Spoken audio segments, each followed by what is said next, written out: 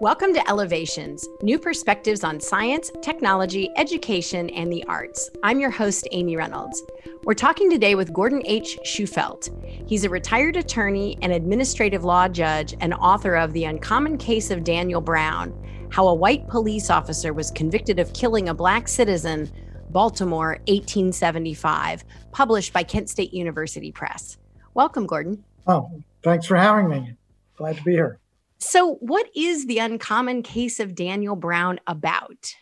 Well, Daniel Brown was clubbed and shot in his own home by a policeman in 1875 in Baltimore. And much to my surprise, when I came upon the case, the policeman was actually indicted and put on trial and actually convicted of manslaughter and served, unfortunately, very short time under not very difficult conditions. So justice wasn't really done. But the conviction in itself was extremely unusual. I looked at as many cases as I could find from the end of the Civil War until the early 20th century, and I couldn't find another case where a law enforcement officer killed an African-American person and went on trial for it.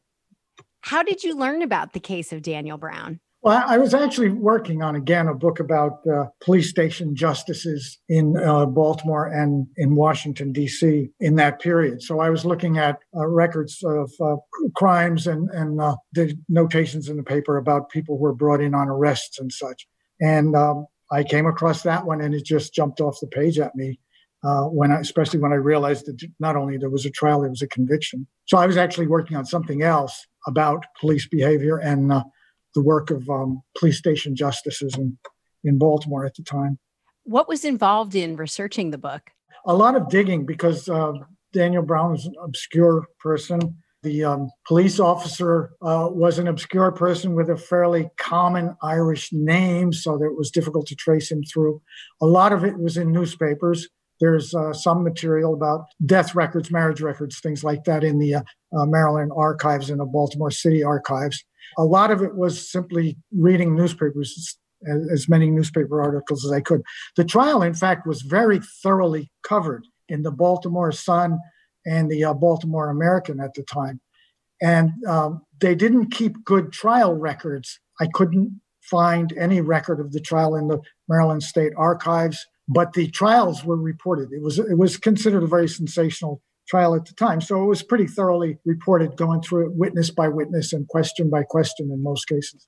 Based on your research, why do you think this case was different than other killings of African Americans at the time?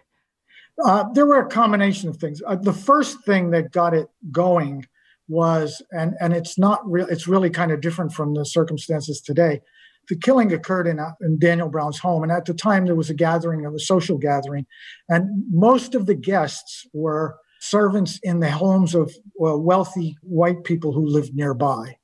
And so when the coroner's inquest was held, the guests were those people who were trusted by influential white people. And when they reported the details of the killing, and the circumstances showed that the killing was horrible. There were no weapons in the house. Brown had no criminal record. There wasn't anybody in the house who had a criminal record.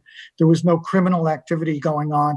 There was some singing going on. That was the big offense, apparently, that the police officer was upset about. He charged into the house, he hit him with a club and shot him. And about a dozen people witnessed it. And most of them, as I said, were people who were trusted in the white community by influential white people. And that got the case over the most difficult hump, which was the coroner's jury. Every other case I could find where a law enforcement officer killed a Black person, it was either summarily dismissed as self-defense or accident, and without ever really looking into the facts. In this case, they looked into the facts and it went forward. There were other factors, but in fact, given the time and divisions within the white community at the time, a lot of white people didn't trust the police either. It wasn't just the Black community that was upset with the police. The police had been used in elections, as they were in most major cities at that period, and they had been used against different factions. And Baltimore was a very divided place during the Civil War. There were tens of thousands of people from Maryland who fought on each side. And as political fortunes shifted, police were used against different white factions, including a lot of influential white people who had felt the sting of police abuses. So the police there was some distrust of the police in the white community as well as in the black community. And that played a role. But in most cases, it didn't play enough of a role. If one case I looked at where it was in the alley outside a bawdy house. Well, whether white people distrusted the police or not, they didn't pay much attention to what black people said happened in that alley. So these factors had to come together for there to get through to a trial. Do you think the policeman would have been convicted if this had happened in another neighborhood in Baltimore? No, he would not have been convicted. I've came across cases where they went to ridiculous extremes to get the police off the hook in these kinds of cases. The one I mentioned happened in the alley near a bawdy house where there were two policemen. One policeman said, "Don't shoot." And the other policeman then shot twice while he was yelling racial epithets and killed a woman and wounded her husband. When the coroner's jury met, there was a black protest, so they moved it to another location to get away from the black protest. And they brought in someone who showed the jurors a pistol, which was not the same pistol as the policeman had, and said how a pistol could go off accidentally. So they dismissed it as accident. The Baltimore Sun and the Baltimore American both said the case made no sense. Those were two prominent white edited newspapers, and they both said that the evidence meant nothing, but the policeman was let off. It was called an accident. When he shot twice, yelled racial epithets, the other policeman with him told him not to shoot. It was still an accident. I know we often look to history to help us understand the present.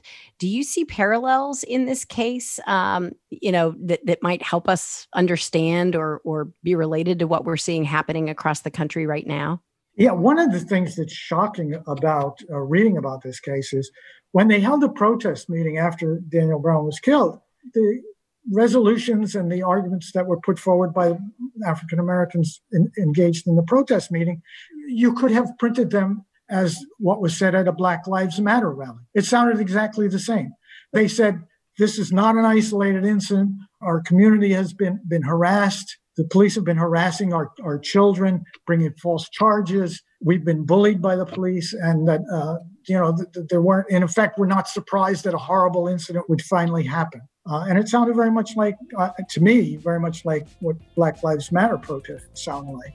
So it's horrifying in a way to think that 1875 to the present, it's still looking the same way to a lot of African Americans in this country. Thanks so much for joining us today, and congratulations on such a powerful book. Well, thank you for having me. I'm really glad to have people show some interest in Daniel Brown's case. We've been talking with Gordon Shufelt, author of The Uncommon Case of Daniel Brown, How a White Police Officer Was Convicted of Killing a Black Citizen, Baltimore, 1875. The book is available now from Kent State University Press.